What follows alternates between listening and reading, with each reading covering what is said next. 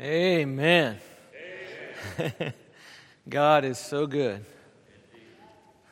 You know, if you don't know Jesus Christ, you're missing out.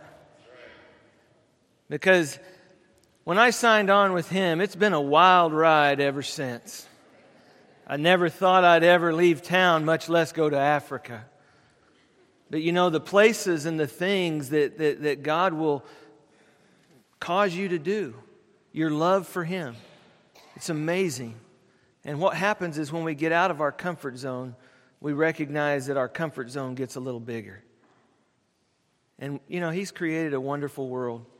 And, you know, it's a blessing to be able to go. It's a blessing to be able to equip other believers, to be able to teach others about our great God and our Lord and Savior Jesus Christ. You know, this morning we're going to continue on in our study in Matthew 6, the Sermon on the Mount, Jesus' Sermon on the Mount. And it, you know, for me, it's been a wonderful opportunity to preach on a lot of different topics through this sermon. And, you know, I hope that you have gained as much in your spiritual life as I have in being able to preach through this. But, you know, when we talk about winning over worry, worry is something that we're going to talk about today. And, you know, when I was a kid, I used to laugh and I enjoyed a goofy, silly magazine called the Mad Magazine. And the main cartoon character was a guy named Alfred E. Newman. And I think there's a picture of him. Yeah, there he is. And his famous phrase was, "What, me worry? What, me worry?" I think that's huge because he was the classic knucklehead, if you will. And I'm not talking about somebody. I'm talking about somebody that was created by somebody else. Okay, so it's not like I'm calling somebody else a knucklehead here. But this guy was really truly a knucklehead. But his famous motto was what? Me worry. And he is probably the only person in the world without a care. As a matter of fact, anxiety is one of the most widespread emotions that we see in our society today. I mean, everything moves at warp speed. Everything is moving so fast, you never know where you're going to end up. And some of the things that we worry about are kind of minor. I mean, I worry about whether my socks match. I think they do this morning, hopefully. You know, sometimes I get a little anxious when I drive on 5th Street and I hit my 3rd red light in a row. I mean, we get anxious over silly things that are really not that important. I mean, if you have a job, you worry about losing it. If you don't lose it, inflation will devour it. Nothing in life is certain, and it always seems safest to expect the worst. Whether you worry a little or a lot, it can have a drastic impact on your life. See, the majority of our illnesses are either caused or originated by our own anxiety. The modern badge of success is a raging ulcer. I mean, if you don't have an ulcer, you're not trying hard enough. But you know, a lot of people suffer from what we call nerves. They're nerves. But it really has nothing to do with our nervous system. It's all due to anxiety. Today, more than 40 million adults in the United States suffer from anxiety. And it's the most common form of mental illness in the United States, anxiety. Overdose deaths involving benzodiazepines such as Xanax, Librium, Valium, Ativan, drugs commonly used to treat anxiety and phobias and panic attacks and seizures and insomnia, they've quadrupled between 2002 and 2015. That's according to the National Institute for Drug Abuse. The trend is being fueled by a 67% rise in prescriptions. And the market for benzos, those benzodiazepines as they're called, they're expected to reach $3.8 billion in 2020. So it's not showing any signs of slowing down. See, I realize that some of these facts hit a little close to home for some of us, and others of us, well, you may be in the same boat. You may not be able to, you may be filled with anxiety about everything. But Jesus Christ, in his teaching on the Sermon on the Mount, he prohibits worrying. He prohibits worrying. Now that figures because he says don't do just about everything we are inclined to do. Because our flesh has a bent away from God and towards the enemy, and so we want to do things our own way, and the things that he tells us not to do are the things we are inclined to do. But it's interesting to me how much space he gives to worry. In the Sermon on the Mount, adultery gets 3 verses. Murder and love both get 5, but worrying gets 9 whole verses in the Sermon on the Mount. Anything that gets that much attention, I think we need to study a little more closely. Quite a few years ago, there was a song repeated the words, "Don't worry, be happy." Kind of a feel-good kind of song, don't worry, be happy. I'm not going to sing it. But probably the reason that song was so popular was because it represented a desire for so many people to win over the worries of life. To be done with them, to not have to worry about those things that consume us. But I want to read in Matthew chapter 6, beginning in verse 25. I'm going to read down through verse 34. If you have your scripture, if you would follow along with me. Verse 25, Jesus says this. He says, "For this reason I say to you, do not be worried about your life as to what you will eat or what you will drink, nor for your body as to what you will put on. Is not life more than food and the body more than clothing? Look at the birds of the air. They do not sow, nor reap, nor gather into barns, and yet your heavenly Father feeds them. Are you not worth much more than they? And who of you, by being worried, can add a single hour to his life? And why are you worried about clothing? Observe the lilies of the field, how they grow. They do not toil, they do not spin. Yet I say to you that not even Solomon, in all his glory, clothed himself like one of these. But if God so clothes the grass of the field, which is alive today and tomorrow is thrown into the furnace, will he not much more clothe you, you of little faith? Do not worry then, saying, what will we eat, or what will we drink, or what will we wear for clothing? For the Gentiles eagerly seek all these things. For your heavenly Father knows that you need all these things. But seek first his kingdom and his righteousness, and all these things will be added to you. So do not worry about tomorrow, for tomorrow will care for itself.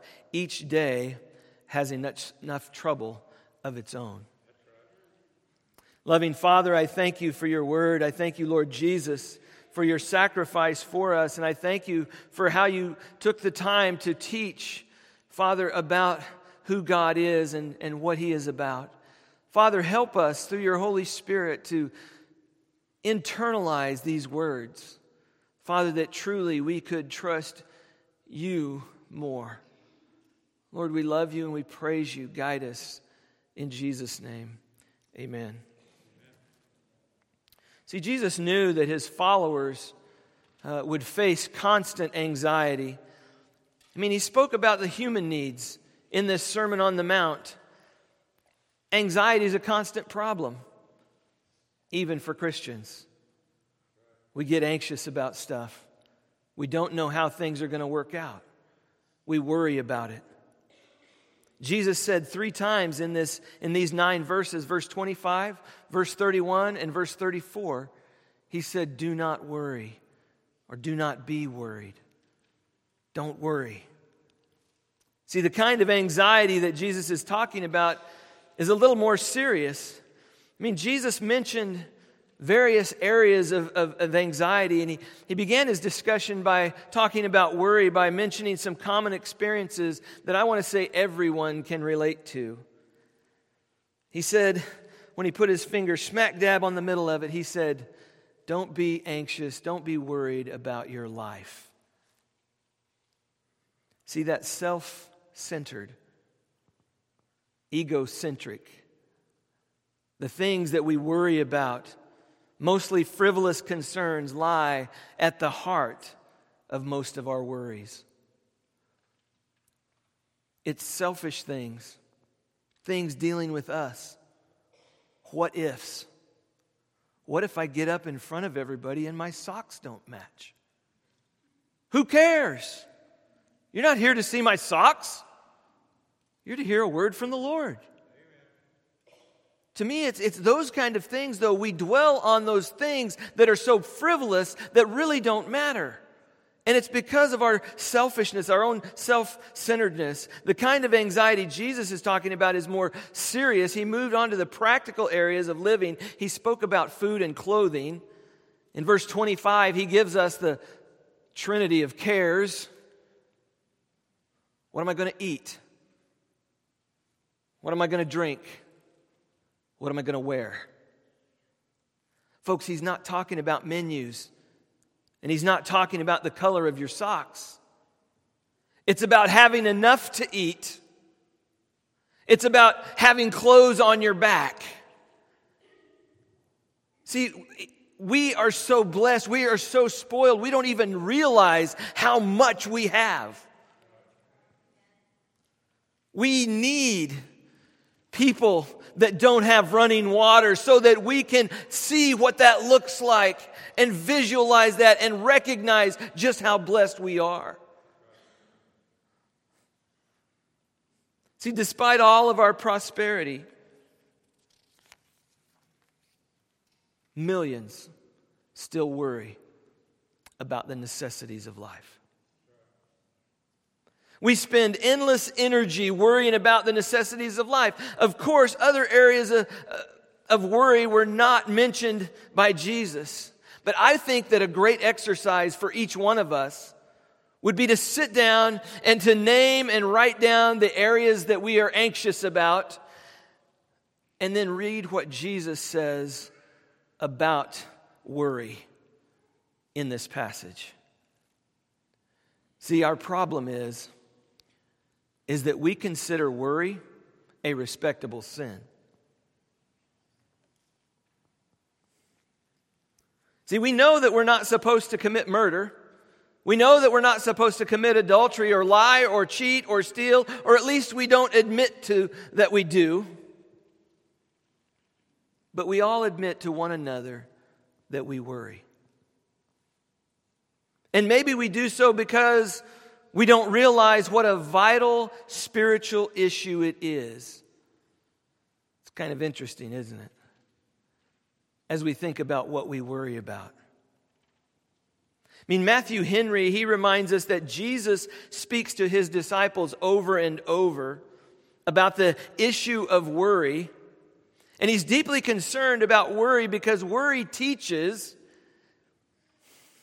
according to Jesus, it is a sign that our treasure is in the wrong place. See, worry can be traced to three factors in our lives. First, worry can be traced to unbelief. Somehow we think that God will not provide for us, and so we worry about it. We worry about if we're going to have enough money to cover the month. We worry if we're going to have enough food to eat. We worry about what we're going to wear. We worry about all of these necessities of life that Jesus told us we don't have to worry about them. But somehow we think that's respectable. Well, I'm worried because I'm not going to be able to make my house payment. Work as hard as you can. Pray as hard as you can. And somewhere in the middle, God is going to meet you. See, it's this unbelief that causes us to worry, that somehow we think that God is not going to provide, that somehow God is not going to do that. We don't believe God will provide for us, and so we worry about it. What if I don't get what I need? What if I don't get everything I want? Folks, the vast majority of us, our needs are met. Oh, there may be some financial wants and other things that we're working on and working through, but our needs are basically met. If you live in America, your needs are basically met. But see, that's where the problem comes in, because then we don't have to trust God. Worry can also be traced to a lack of submission to His lordship. We know the things that the Holy Spirit is nudging us to do, putting on our heart that we're supposed to do, and many times we don't want to submit to that. Maybe He said, I want you to go. Maybe He said, I want you to witness. Maybe He said, I want you to be a part and be a blessing in this person's life. And you know what? We said, I'm not going to do that. And we don't submit to the lordship of Jesus Christ. We want to be in control of our lives. I guarantee you, when you fly into Africa, you are no longer in control. Someone else is in control. Been there. Know what I'm going back for. But your day will not go according to the way you plan it, because you're not in control. See, we want control in our lives, and we know that we're not in control. But we're trying as hard as we can to be in control of our lives, so we worry about the gap between what we're trying to do and what we're not sure we will be able to accomplish. And so that intermediate area we worry about, and we think, man, what if? What if? Frankly, worry can also be traced back to worldliness. We want to depend on the world rather than depending on our Heavenly Father. We see our desires are set on the wrong things. Things that we know we may not obtain, rather than set on the things that we cannot lose if we will set our hearts on them. With eternity before you, with heaven before you, why would you not set your treasure on heaven? Because everything that you can see with your eyes is temporary. The things that matter are the things that are eternal, like the salvation of our souls, like the relationships that we have with one another. That's really all we're taking to heaven with us. Not this earthly tent, not this earthly building, nothing that we can see. But folks, the world has lulled us into the deception that this world is all there is. And so we hang on to it and we grasp onto it, and when we see it slipping out of our hands, we are anxious and we worry about it. Jesus teaches us here that worry is a spiritual matter. It's a spiritual issue. See, He exposed the futility of anxiety. Worry constitutes a prominent activity. We spend a lot of time worrying, but it's very unproductive time. It produces little profitable results. See, Jesus emphasized that becoming engrossed in anxiety is unproductive. Look at verse 27. He says, "For who of you, by being worried, can add a single hour to his life?" The word life there either means your lifespan or your stature in height. I mean, really, I wish I could add about another 18 inches. Then I could use a big pulpit.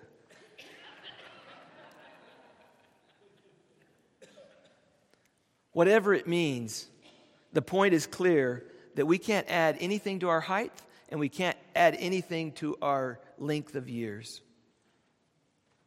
Worry is not only unproductive, but it's also unnecessary. I mean, our Heavenly Father knows what His children need.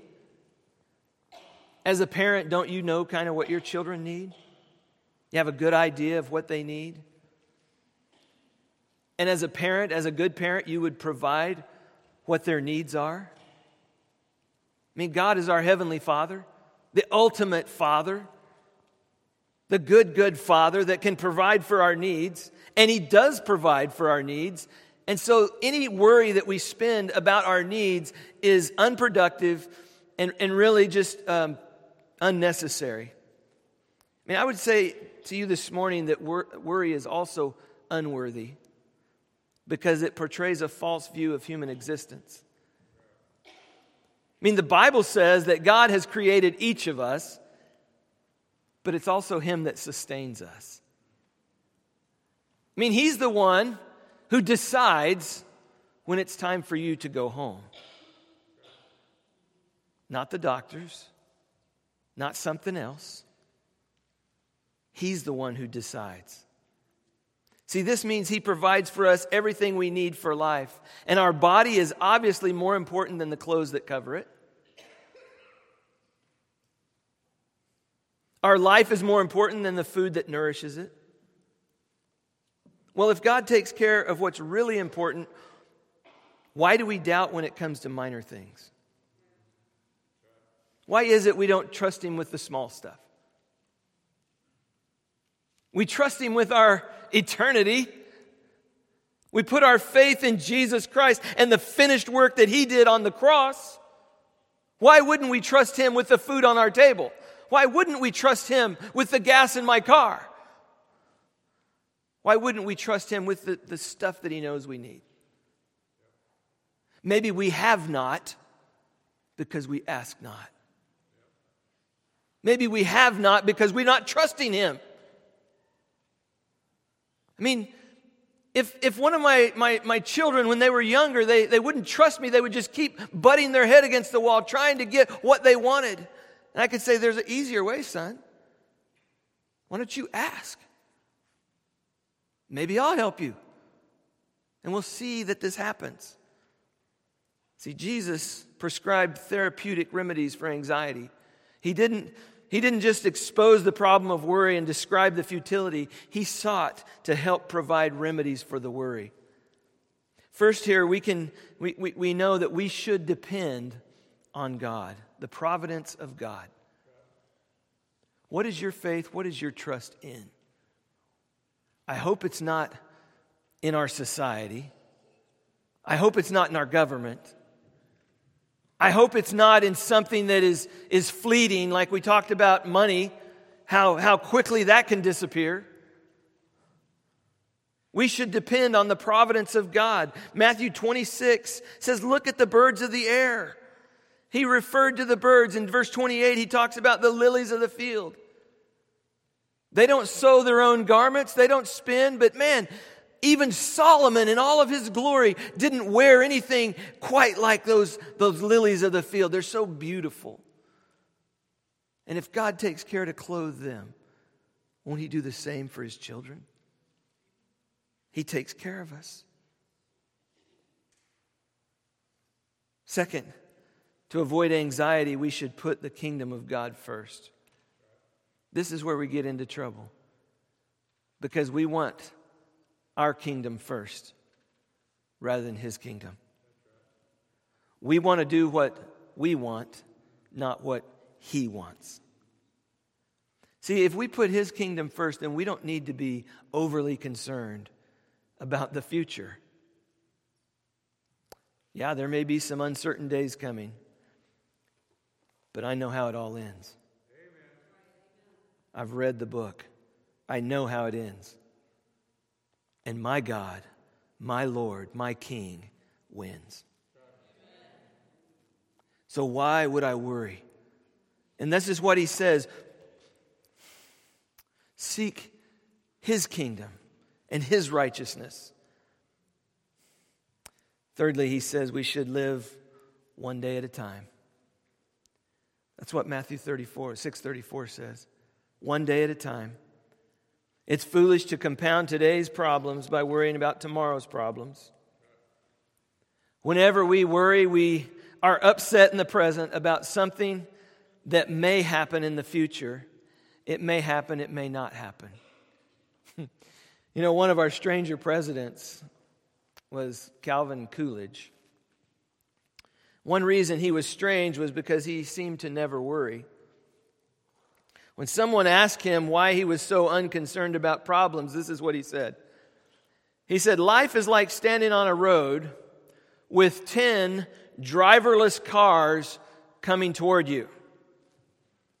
If you wait long enough, 9 of them will end up in the ditch before they ever get to you. That still leaves 1 car, but I'd rather face 1 than 10. It's just not sensible to worry. I mean, think about it. If what you fear doesn't happen, then you've worried for nothing. If it does happen, you've worried twice instead of once. Because anxiety always doubles your trouble. When you worry about it, you're turning it over and over in your mind and in your heart. And you know what's not going on in your mind and your heart? His kingdom and His righteousness. That's why it's dangerous. It takes us off of what we should be focused on and onto the cares of this world. Let me just land this plane and sum this all up. Worry is the opposite of faith. Worry is the opposite of faith. Faith is trust and confidence in God's ability. He gave His Son. We put our faith and trust in Him, trusting our entire eternity to Him. Because we put our trust and confidence in God, in His name, in who He is, and what He has done through His Son, Jesus Christ. In each of these cases, the disciples forgot what God was capable of doing. They forgot He is the Almighty Commander. He is the Almighty Creator. And whenever you worry, it means that you don't think God is up to handling your problems and or your needs. That's why I say worry is the opposite of faith. Because if you trust God, if you put your life in His hands, then you don't have the occasion to worry. The only thing in life worth worrying about is your relationship with God. In verse 33, he says, "Seek first His kingdom and His righteousness, and all these things will be added to you." Folks, we should seek God. We should seek Him. Specifically, we should seek His kingdom and His righteousness. See, God's kingdom is wherever Jesus is in charge. God's kingdom is wherever Jesus is in charge. It could be in the millennium that's to come. It could be also refer to the role of Christ in our lives right here, right now. Because when you accept Christ as your Savior, you enter into His kingdom at that moment. Accepting Christ as your Savior and Lord establishes your relationship with God.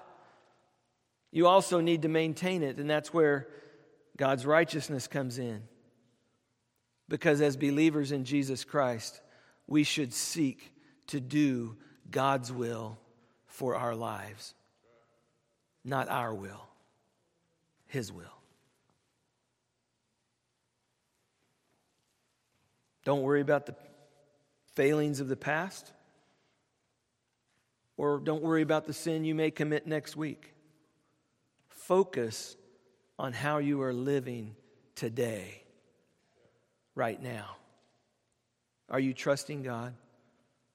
Are you following Jesus? See, the singers, they can sing and they can tell us, don't worry, be happy. Our Savior also tells us not to worry. And He can also help us with our cares. In just a moment, we're going to be transitioning toward a time of communion. And I'm going to ask our praise team to come. You know, so many of us are content only when we've worried about everything. But Christ tells us that we're not supposed to worry about tomorrow. Rather, we are to live trusting God, trusting in Him for our future. So many of us announce that we trust God, but we worry about tomorrow anyway. Let me give you just a quick example here. Many of you probably remember Indiana Jones, all those movies that he made about that, and you know, snakes and Nazis and giant boulders, all these things come at him, and he's just got these constant problems. You never know what's going to happen next to him. In one scene in particular, the crowd parts and there's a guy that's wrapped all around his face, and he's got this big scimitar and he's waving it around, and you think, oh, Indy's going to die right here, right now. And he sees this, he kind of rolls his eyes, he pulls his gun out and he shoots the guy. And you think, oh man, he avoided another one. And it's like, how does he do that? How does he remain so calm? How does he just take on life like that? I'll tell you how. Harrison Ford read the script. He knew what was going to happen. Communion celebrates Christ's death. If this were a movie, you'd think this would be the last scene. But the script was written before time began. We even have a partial copy in the words of the prophets of the Old Testament. Death looked invincible. Death looked horrible. But turn the page. There's the resurrection. It's in there just like God wrote it. So as you take of the cup this morning, and as you take of the bread, remember. Remember the sacrifice that was made, that made Easter possible. Remember that this happened according to God's script, His plan. He's the one who wrote the plan.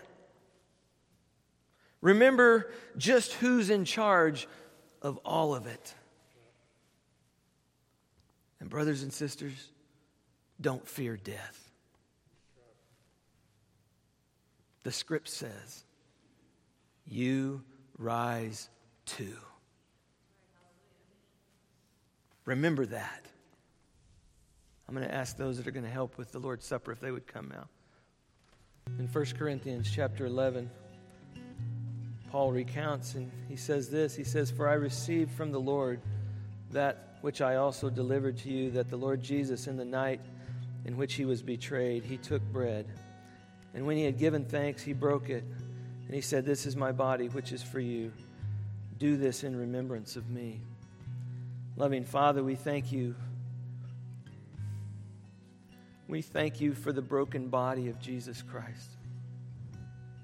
Father, we thank you for His sacrifice on Calvary for us. And Father, we didn't deserve it. And Father, while we were yet sinners, Christ died for us.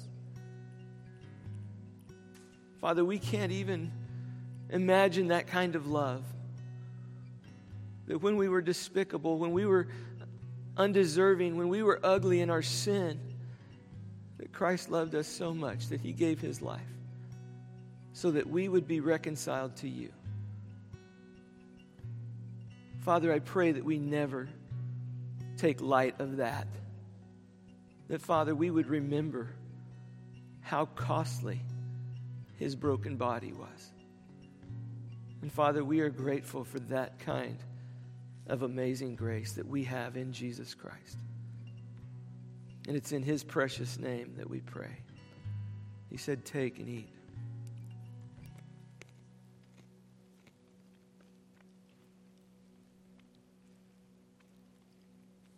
Said also in the same way, He took the cup. And after supper saying, this cup is the new covenant in my blood.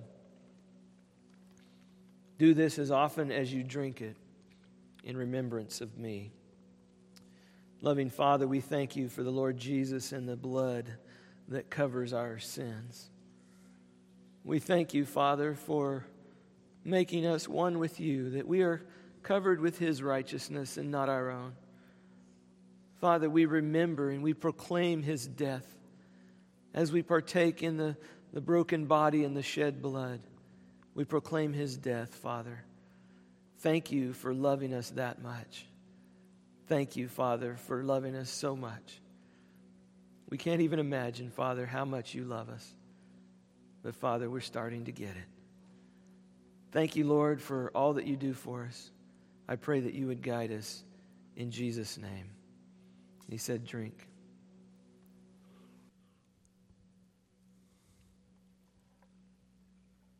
For as often as you eat this bread and drink the cup, you proclaim the Lord's death until he returns.